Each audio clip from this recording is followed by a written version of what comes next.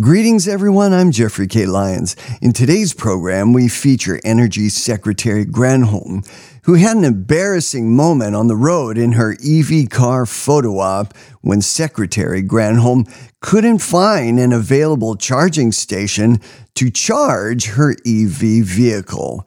And now, for the second time, there's a federal judge who has ruled that the Obama initiative called DACA, it's been ruled as unconstitutional.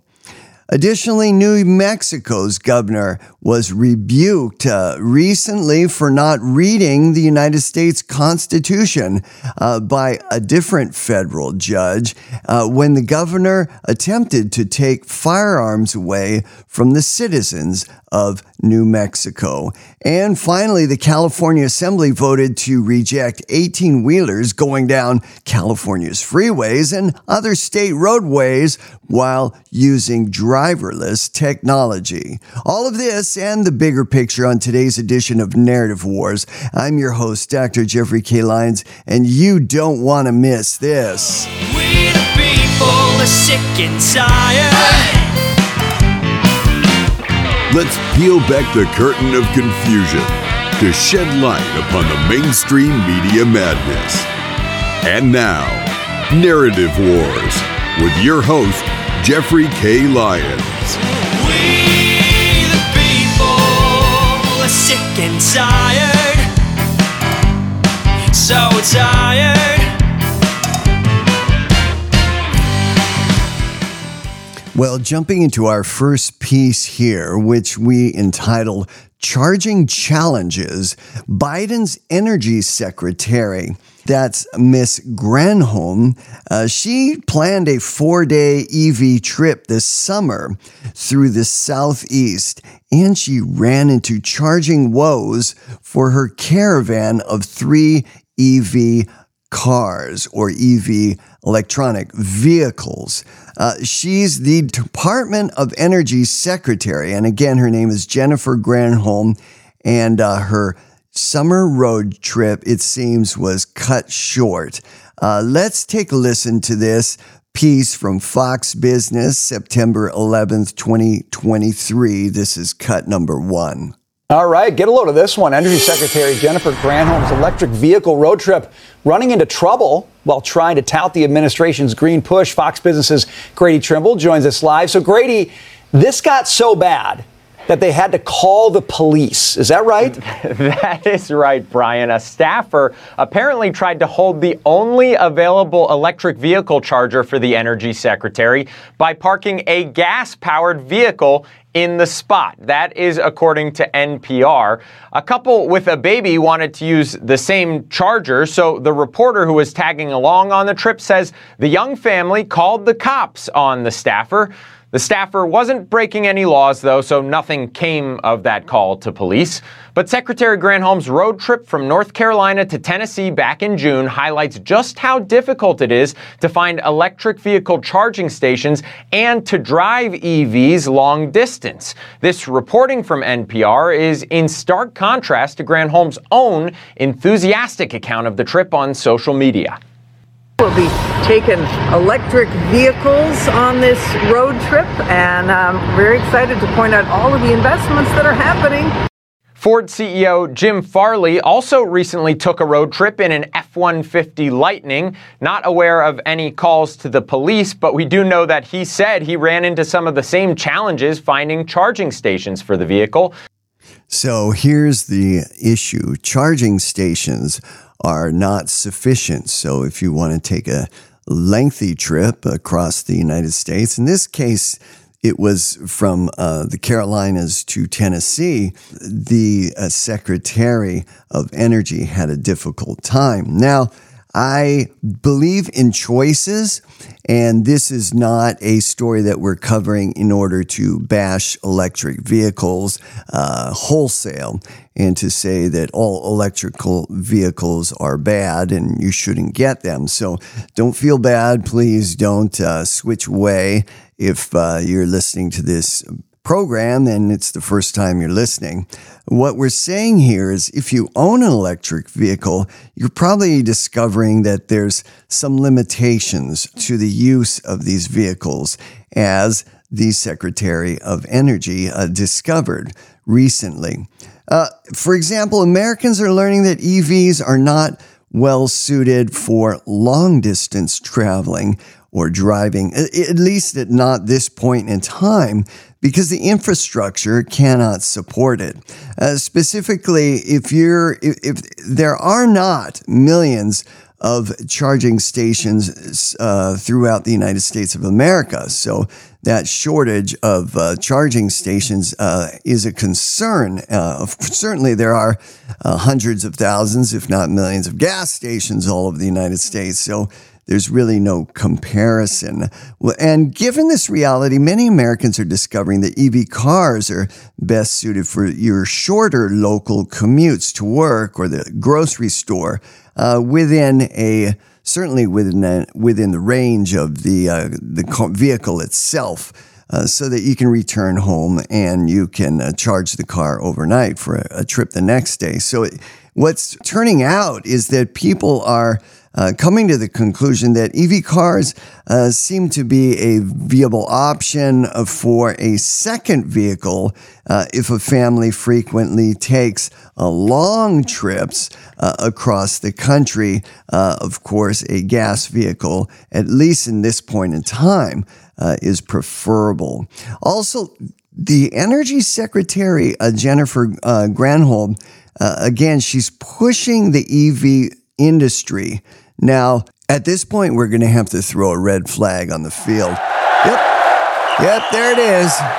There's a red flag right there on the field. And the point is that the United States government has never been in the position, it's certainly not in the position that it exists in order to push certain industries and in order to get rid of other industries.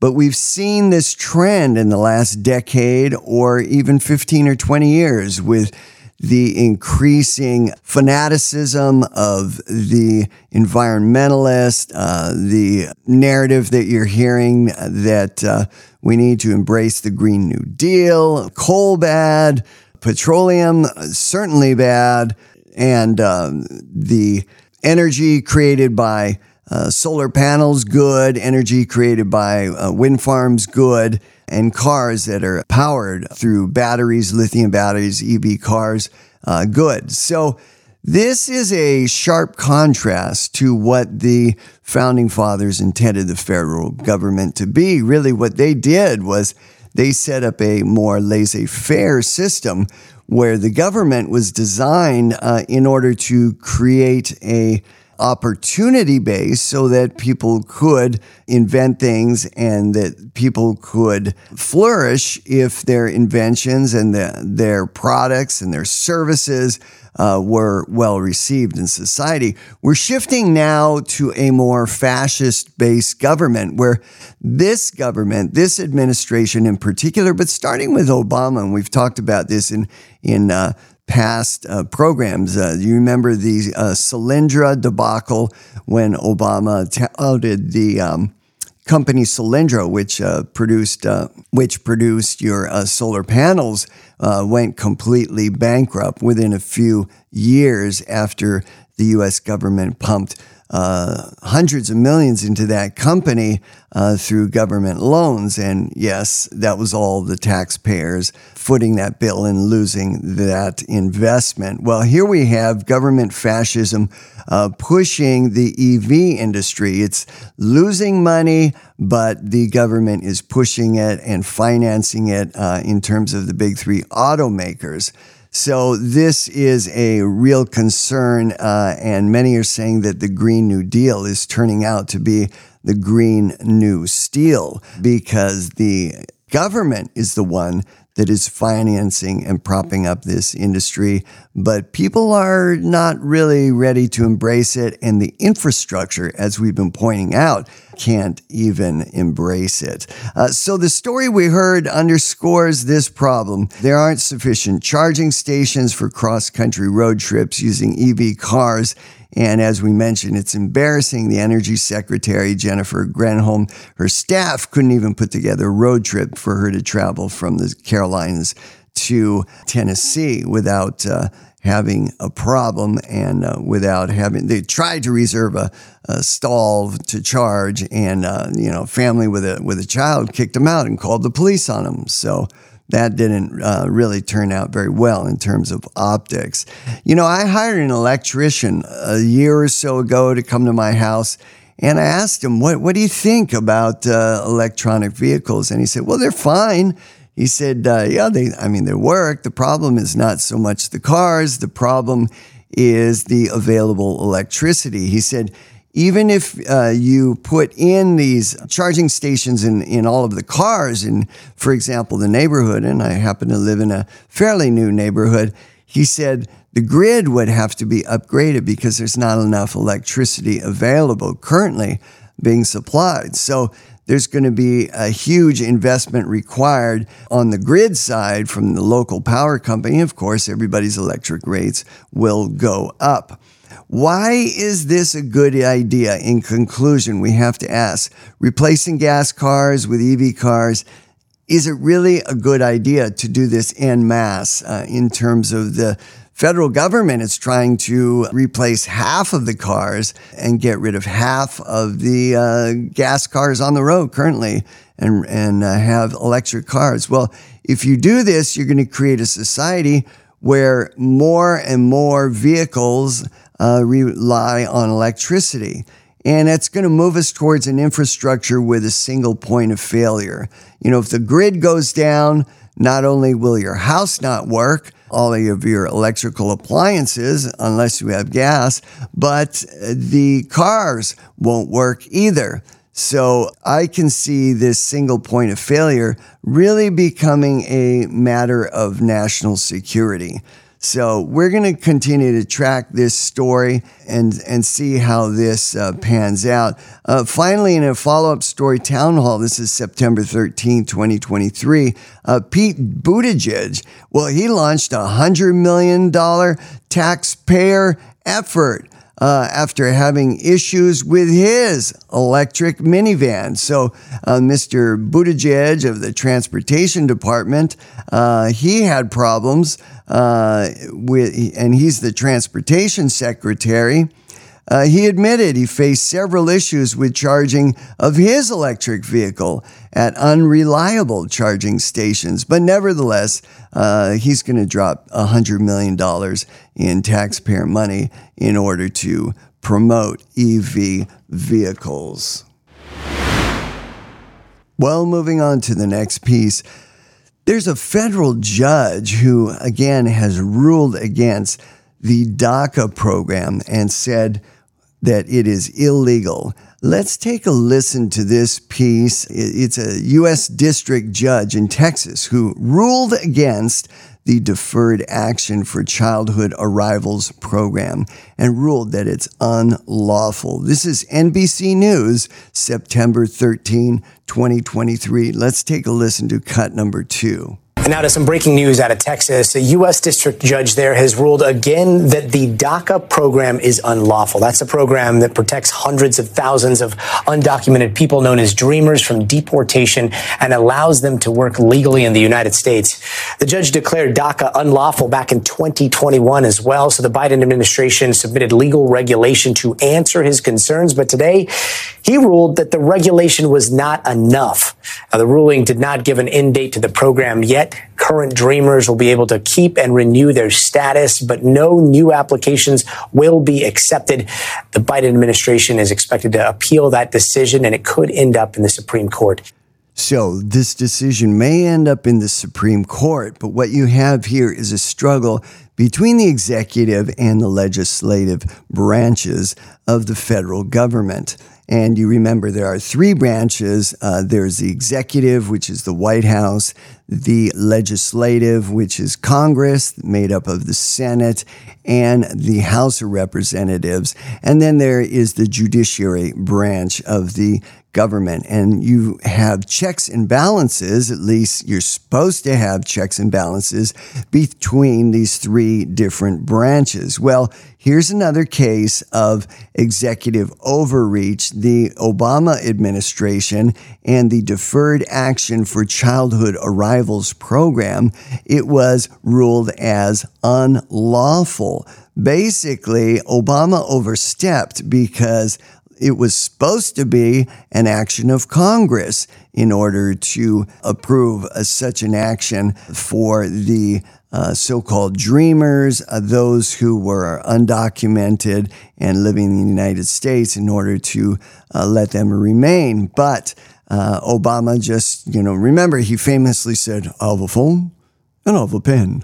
Well, he used his pen to basically go around the legislative process. He went around Congress. He ignored the elected congressmen in the House of Representatives. He ignored the senators, and he just signed this as an executive order and basically ruled by tyrannical fiat. So the judge has correctly ruled for the second time that DACA is an illegal program. Again, a case of executive branch overreach.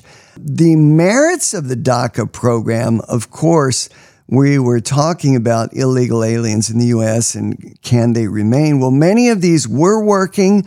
Many are paying taxes. Others are in school and college.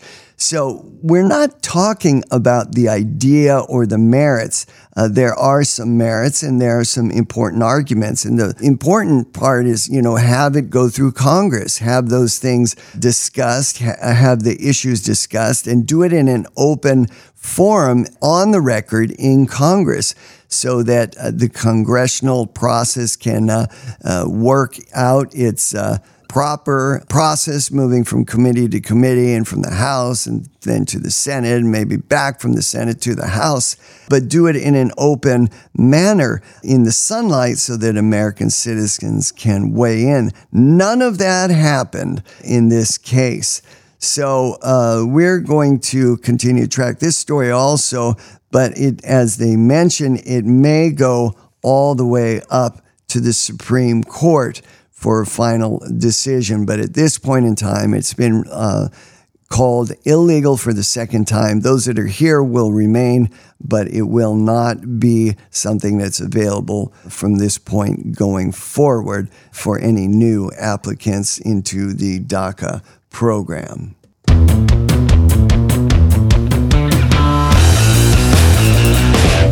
Well, Narrative Wars continues to expand its audience both in the United States and internationally.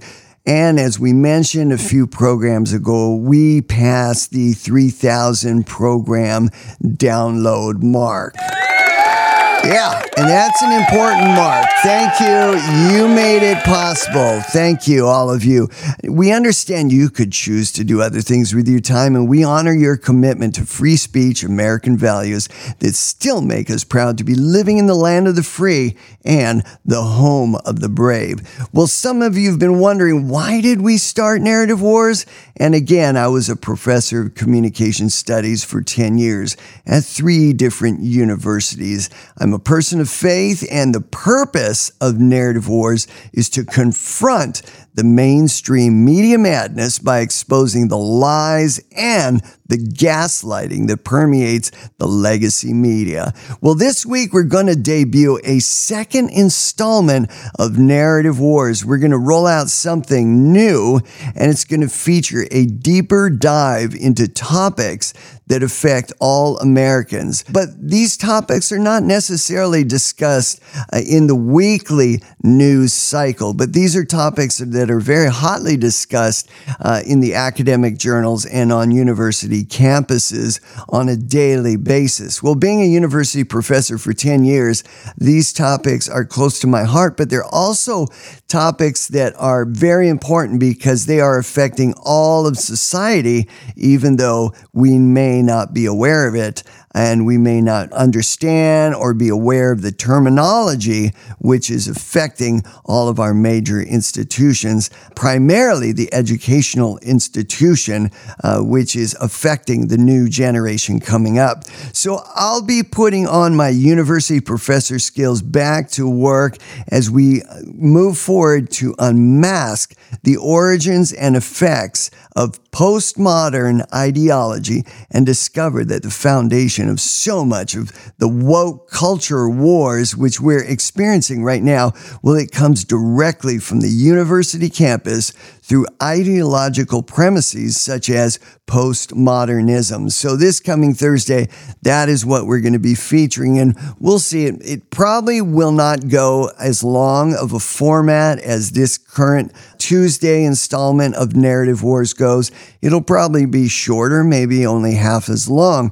But the point is, it's going to be packed with information that's very important. And if you know someone in college, if you have a student in college, in your family, or a relative, a nephew, a grandson, someone in your family, or you know someone who is looking to go to college, they're in their high school years still, this information will be indispensable. It will be very important. And I hope that it will also guide in terms of choosing a university to attend. So again, that's going to be this Thursday on Narrative Wars. We'll release that early Thursday morning. Finally, a big shout out to those listeners who are now following us on Getter and X, formerly known as Twitter. And I continue to enjoy receiving your feedback, reading some of those statements on the air. Again, if you're following us on Getter and X, formerly known as Twitter, just go to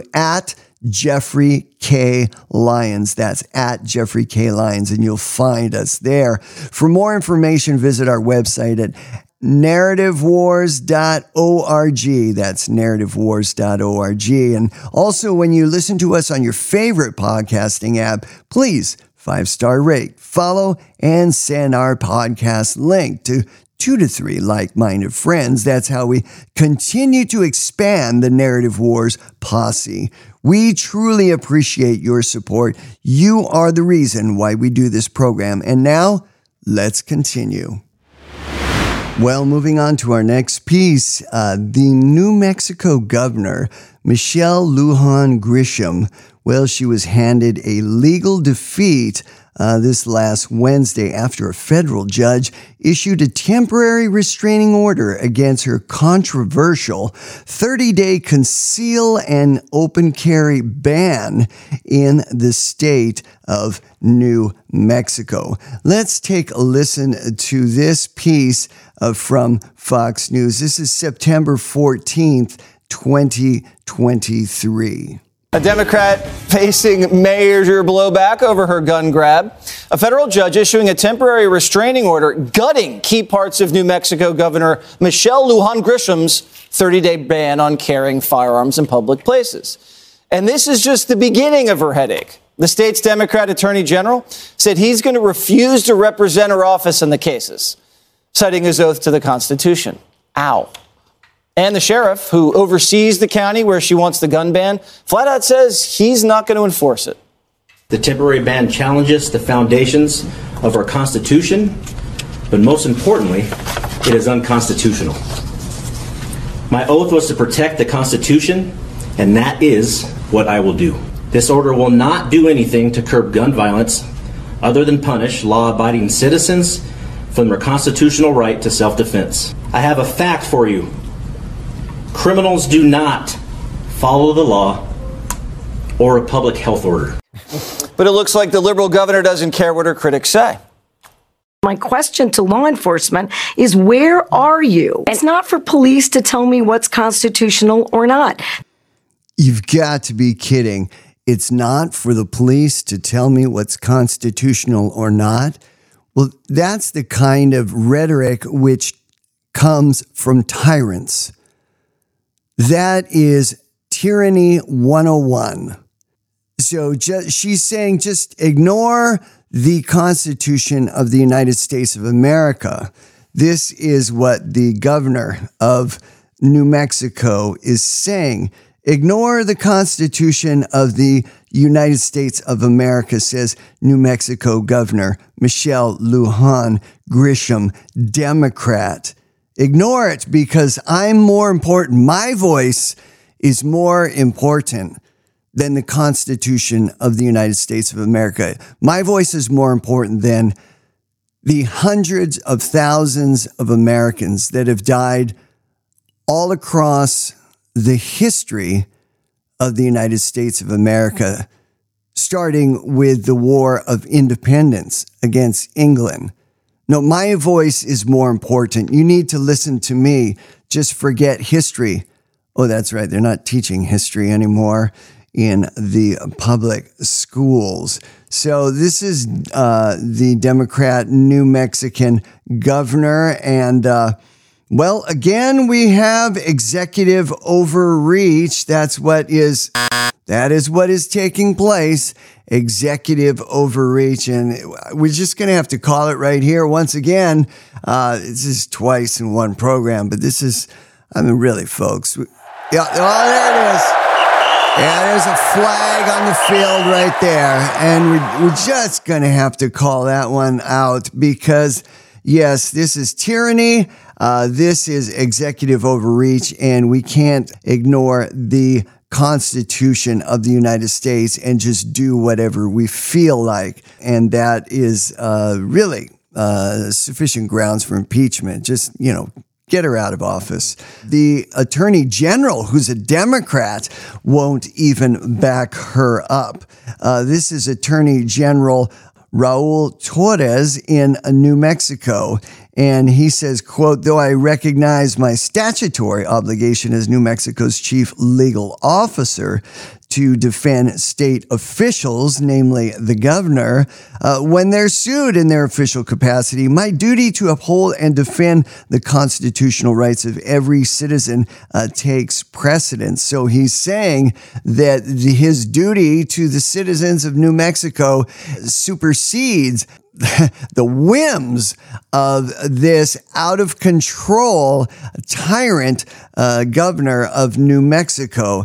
And this is quite remarkable because this is a Democrat attorney general, and I'm agreeing with him. He continues to say, quote, simply put, I do not believe that the emergency order will have any meaningful impact on public safety. But more importantly, I do not believe it passes constitutional muster. And yes, that's what the attorney general is supposed to do. Make sure that actions taken not only are in line with the Constitution of the state of New Mexico, but the Constitution of the United States of America. So that is a good call from the New Mexico Attorney General, Raul Torres. Good job. Yeah, good job, Attorney General Raul Torres. Okay, that's enough with you guys. Yes, so let's continue. The White House and New Mexican governor. Well, they're both examples now, and we've seen that in today's program of, again, executive branch overreach. Just rule by executive order, rule by emergency orders, rule by fiat. And that is really why we had revolt so many years ago against England, because we had a tyrant that was ruling in the name of King George across the pond in England. And that's now we've got tyrants both in the White House signing DACA orders and other executive orders that Congress really should be weighing in on. They White House was never designed to have that kind of power, and neither were governors of states to just throw away the Second Amendment and ban gun rights in New Mexico. Look, even CNN, this was on September 12th, they asked the governor of New Mexico, quote, "Do you think that you are on solid constitutional ground here?" This was CNN, and they were challenging the Democrat governor of New Mexico. That's pretty bad. Put it another way, it's a rare day when I agree with the talking heads at left-wing Democrat mouthpiece CNN, but I did on September the 12th. It was, in other words, it was so egregious, so over the top, so wacky that even CNN had to reel that one in and say, no, that's not going to happen.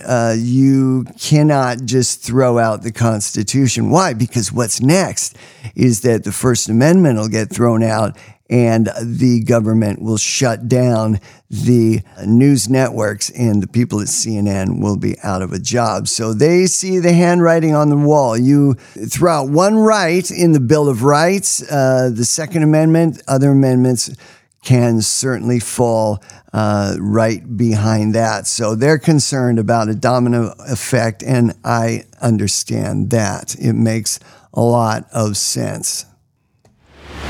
Moving to our final piece in today's programming, driverless trucks, 18-wheelers without a human being behind the wheel. Who's driving these trucks? Well, a computer program is driving the trucks? Well, yeah, it's been actually happening since 2016.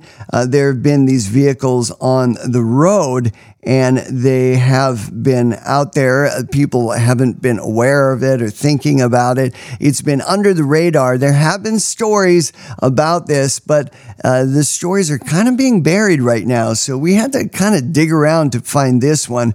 This was NBC News back in April of 2022. Let's give a listen to this, cut number 4.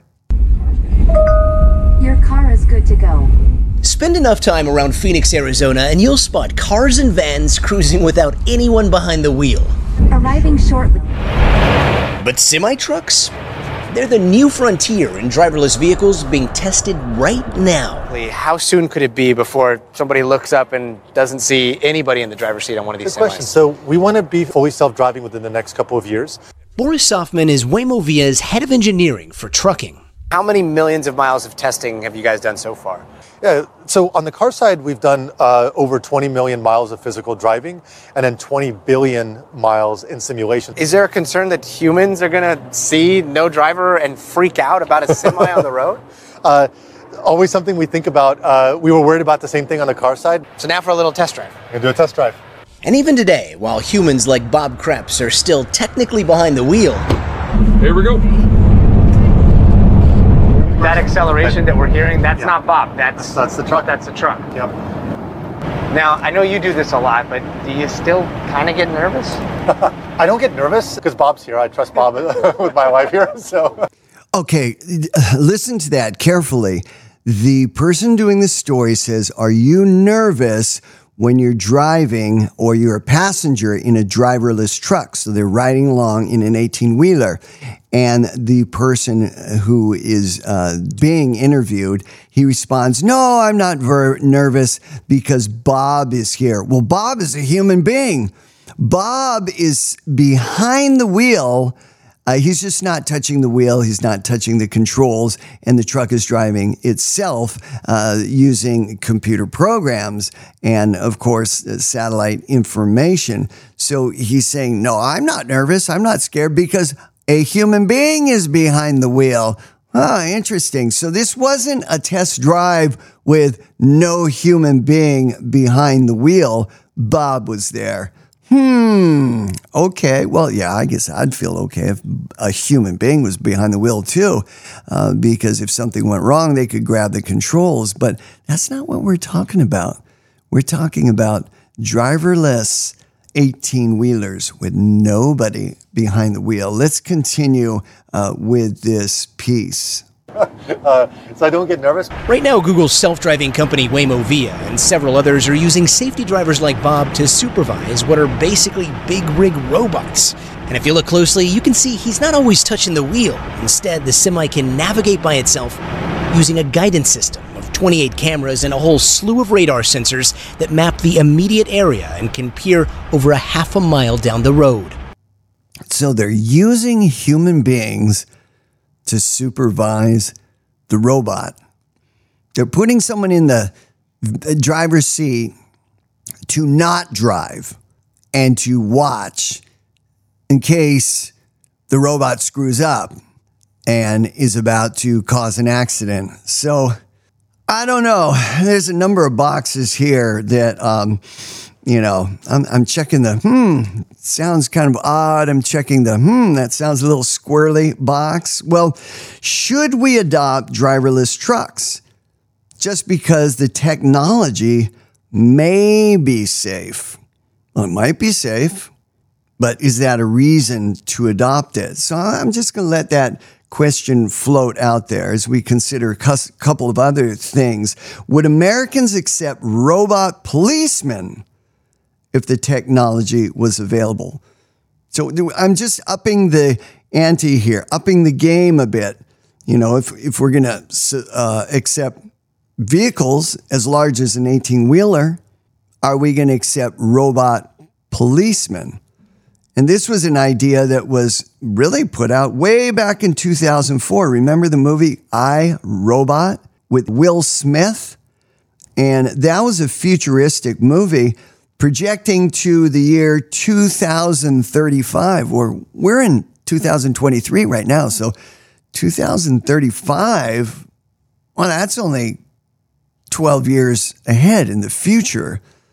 So, how much of this robot stuff will we accept as a society? And if you remember, the whole premise of the movie was that, people will accept this, but caveat, in the movie, something goes very wrong with these robot policemen. So if you didn't see the movie, you'll have to go back and see the movie. I'm not going to give it away and throw out a spoiler alert, but sometimes these futuristic movies, they have value in terms of asking questions and letting the public ponder something. And futurists will put out these questions to get people thinking, is this really where we want to be? Is this really where we want to go? Have we thought through all of the unforeseen circumstances that might occur?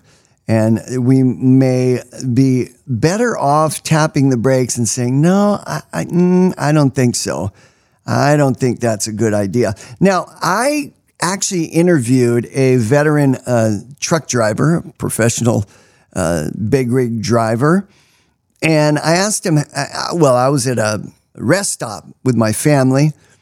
And there was an area there next to the rev stop where the 18-wheelers could pull over and the drivers could sleep if they needed to, or they could check their rigs. He happened to have the hood open and he was working on his rig. And I went up and I identified myself as a podcaster. I gave him my name and told him about the program. I said, hey, is it okay if I ask you a few questions? And he continued to work and we chatted. And he said that, again, he's been a driver for 17 years. And the reason he pulled over was that he was following behind another big rig, and a part of that person's or that truck's tire, one of the tires blew up, and there was something in the road. He wasn't able to swerve and avoid it. And that piece flew up and hit his front bumper, and a part of his front bumper was actually damaged. The engine was okay, but there was something that was dragging on the pavement on the road. And so he pulled over in order to take that off, and using his socket wrench and loosening a couple bolts, he took the piece off that was dragging on the road. But he said, if if there was a robot driving the car, if it was being navigated and driven by a driverless technology, well, certainly they would not have been able to pull off at a rest stop and take care of the issue and take the piece of the bumper off that was scraping the road, inspect the engine, make sure that the vehicle was okay. You can't expect a vehicle with no driver in it to stop, get out of the vehicle, open up the hood, look, and examine. That's just not going to happen. He also mentioned a number of other things, and quickly going down that list, he said that drivers have to rest. I believe it was every 10 hours by law. I knew there was a requirement. I don't know if that changes from state to state, but that's what he mentioned. And I said, well, that's important. And, that makes the public feel safer. He said that driverless vehicles, they're not necessarily going to stop and be able to do any maintenance if there is no driver. And why is this important? Well, he said an experienced driver, they can hear noises, they can feel vibrations on the vehicle, either the vehicle in front where the driver is or the trailer behind. They can sense abnormalities, certain vibrations, which may indicate that a tire is going to blow or that certain systems are not operating properly. And so just by experience, they can hear things. The steering may feel different. It may feel tighter, moving in a certain direction, feeling vibrations.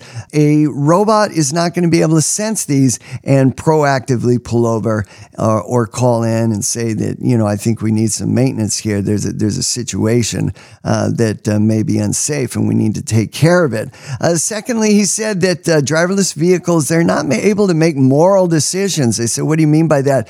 He said, well, if for some reason brakes fail, for example, and a truck is coming to an intersection or coming to a point where it would be, hitting cars that are there with people in it, any driver that is actually behind the wheel, well, they're going to avoid those cars. They're going to make a choice to ditch the 18-wheeler and go off to the side. And you see this all the time when you see the traffic reports and, there's an 18-wheeler that's off the road. Well, I never really thought of it before, but why are they off the road? Well, because something was going wrong.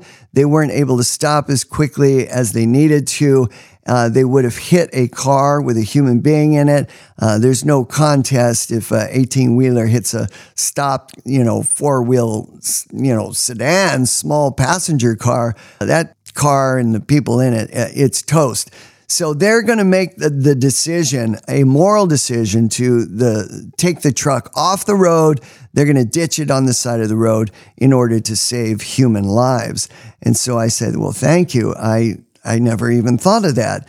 My conclusion is that a machine cannot replace human experience. It can't anticipate, can't make decisions that are based on unanticipated split-second choices. In other words, a machine can't think ahead in terms of, this vibration means a tire is about to pop. How would it know that? It doesn't have that kind of experience. And it also can't feel what the driver's feeling in terms of what he can see, what he can hear, what the vibrations, the way the vehicle is moving down the road. The robot cannot do all of those things that a human being can. And finally, if the robots replace the drivers, you're talking about hundreds of thousands of drivers losing their jobs.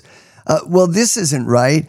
The trucking industry is the backbone of the supply chain, which drives the American economy, and this would be a reduction of national security. One programming virus could shut down the entire trucking industry, and we could not recuperate from that very quickly. In an updated report, this is June 7th from Forbes, 2023, the California Assembly passed a bill prohibiting autonomous trucks on the state's roads without drivers. So this was a measure aimed at stopping the driverless 18-wheelers in the state of California for these reasons and many other reasons. Of course, jobs is a big concern, but safety is another immense concern for, of course, the people of California. When you're talking about trucks going down the road, 80,000 pounds moving down the road at 70 miles an hour, you want that to be safe and as safe as possible for the drivers around those roads. So let's just wrap up with this. A study from the American Automobile Association in March 2023 found that nearly 70% of Americans fear fully self-driving cars. Another 70% of, in this case, in April 2023, another study, 70% of Texans said they would be afraid to share the road with driverless heavy trucks.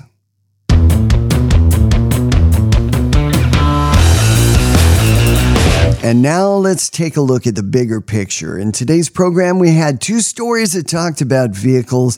The first story had to do with personal EV cars, and the second had to do with unmanned 18-wheeler trucks driven by computer programs. So on today's final bigger picture segment, I want to discuss an American tradition, the family car, and the American car culture. Well, I've lived in a foreign country where most citizens did not own cars. They traveled on buses to and from work.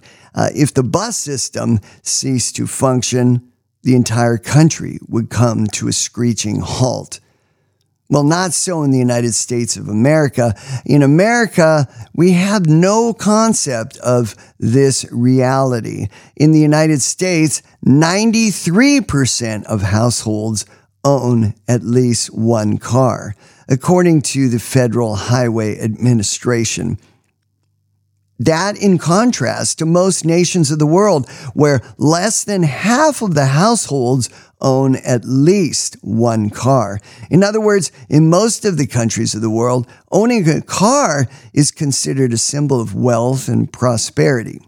For example, in Mexico, just below our southern border, our closest southern neighbor, Mexico, there you can find that only 35% of the households, about 1/3 of the people, own at least one car. In the United States, owning a car, your first car, is a rite of passage. It represents independence, responsibility, and the doorway to adulthood. The driver's license is something that every adult American is assumed to have, unless old age, sickness, or some other health-related condition prevents that person from having a driver's license. I can remember obtaining my driver's license as a teenager. I can remember my first car and how proud I was to own it. I took care of it. I customized it, had it painted, upgraded the stereo system. Of course, I drove that car during my senior year of high school through my years in college. I felt independent, responsible. I could get a job. I could transport myself to and from the job. I could visit friends and go to musical events. I could drive to school and home. No more carpooling with other students to school. No more fighting over what music to listen to when we were driving to school with other kids. And the best part of owning my own car? Well, I could take a girl out on a date. But that's a subject for another program. And as I discuss my first car, I'm sure many of you have found memories of yours. Some of you owned beaters, but that was okay. It was your beater, and the car represented your independence and responsibility. It was your introduction into adult society, the rite of passage. Americans have always celebrated cars, and so has Hollywood. You can even take a course in road movies at Southwestern University Department of Communication Studies. Hollywood has produced movies featuring cars such as American Graffiti, 1979, featuring coming-of-age teens. And then there was Oh Brother, 2000, which included a few scenes of fugitives fleeing in a car. Then there was Bonnie and Clyde, 1967, a classic, more fugitives fleeing in cars. And in 2019, there was a remake of Bonnie and Clyde called The Highwaymen. Then there was the comedy Rat Race, 2001. It was, again, a comedic road trip with a cash prize as incentive. Then there was the animated children's film Cars in 2006. Green Book came out in 2018, a film about traveling in the segregated South. And Driving Miss Daisy, 1989, an old Jewish woman and her African-American chauffeur in the American South have a relationship, and it grows and it improves over the years. And of course, the Back to the Future trilogy. Who can forget that? 3 movies, 1985, 1989, 1990. And there were many of you who grew up in the 80s, and this was a part of your early adult experience or even early childhood. Well, those movies were, again, about a car, but not just any car. It was a time machine car, and not just any car again, but a DeLorean. Of course, if you're going to travel in a time machine, might as well do it with class. You might make the case that non-Americans could learn a lot about Americans by studying American road movies and even American Westerns, which included the prequel to the automobile. Any guess what that was? It was called The Horse. Well, and then there was the Iron Horse, the railroad, the train culture. I'm going to conclude today's program here with a quick story of a recent road trip. My family went on vacation out of town, and we had to make the obligatory stop for food and gas. What we encountered was an oasis on the highway, a shining star in a sea of mundane, forgettable roadside gas-and-go establishments. We pulled into our first Buc-ee's. What we didn't understand until we experienced it is that Buc-ee's is a destination resort road trip highlight experience. The food was outstanding. Fresh brisket wraps. The store is large, it's clean, the bathrooms are absolutely pristine, the service was outstanding. It's almost a Hobby Lobby meets convenience mega store, consumer gas station mega merger experience. Everybody walks out of Buc-ee's with a few extra things. It's kind of like going to Costco, Sam's Club, or Walmart. Nobody enters and exits making just one purchase. That's just downright un-American. Buc-ee's is clearly an American original. It's been around for a few decades, and it's a salute, an homage to the great American family road trip. Brilliantly, the one I visited was between cities on a major freeway situated where families need to stop, rest, and refuel and use a clean bathroom. If you're wondering, why is it called Buc-ee's? If you haven't been there, well, Buc-ee is a beaver and the store mascot. And there's plenty of t-shirts and stuffed toys with the trademark image on it. Buc-ee's is advertised as not a truck stop. It doesn't accommodate 18-wheelers. It's just for families and for vehicles that families use. It's designed to cater to the American family on the American road trip. They also are known for their barbecue sandwiches, Buc-ee's branded t-shirts, and beaver nuggets.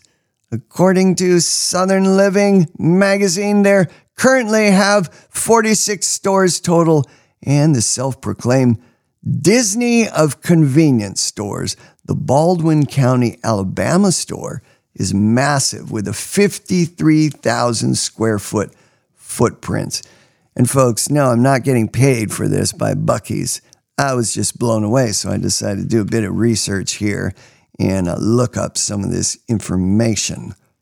Now, keep in mind that Buc-ee's started in Texas, and of course, Texas is known for doing things in a big way. The publication Texas Monthly notes when they opened a 68,000 square foot outpost in New Braunfels, Texas, and this was in 2012, 10,000 people came in to shop on the first day. It's the largest convenience store in the world, until Buc-ee's tops itself in the future. Now, Buc-ee's may or may not be your thing, but I suggest you check it out at least once if you haven't seen one. The chain started in Texas, as we mentioned, and they're expanding around the country. And if we have enough feedback, I'll share your thoughts on a future edition of Narrative Wars.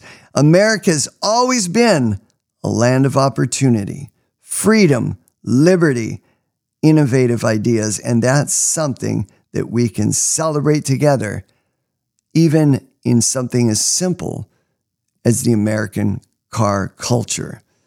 We can celebrate that in the land of the free and the home of the brave. Until next time for Narrative Wars, I'm your host, Dr. Jeffrey K. Lyons. We the people are sick and tired.